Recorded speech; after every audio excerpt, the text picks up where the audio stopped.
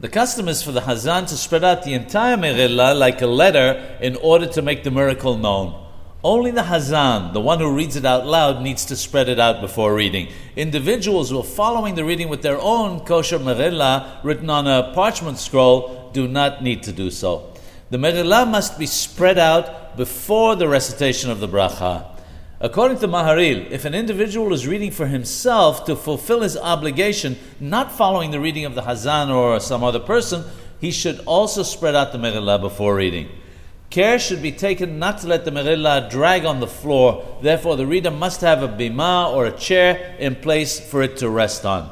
There is an opinion that it's not necessary for the entire Meghillah to be spread out before reading. Rather, it can be unrolled bit by bit while one is reading it, but should not be rolled up again till after the entire reading is completed. The Meghillah must be rolled up before the final bracha is recited.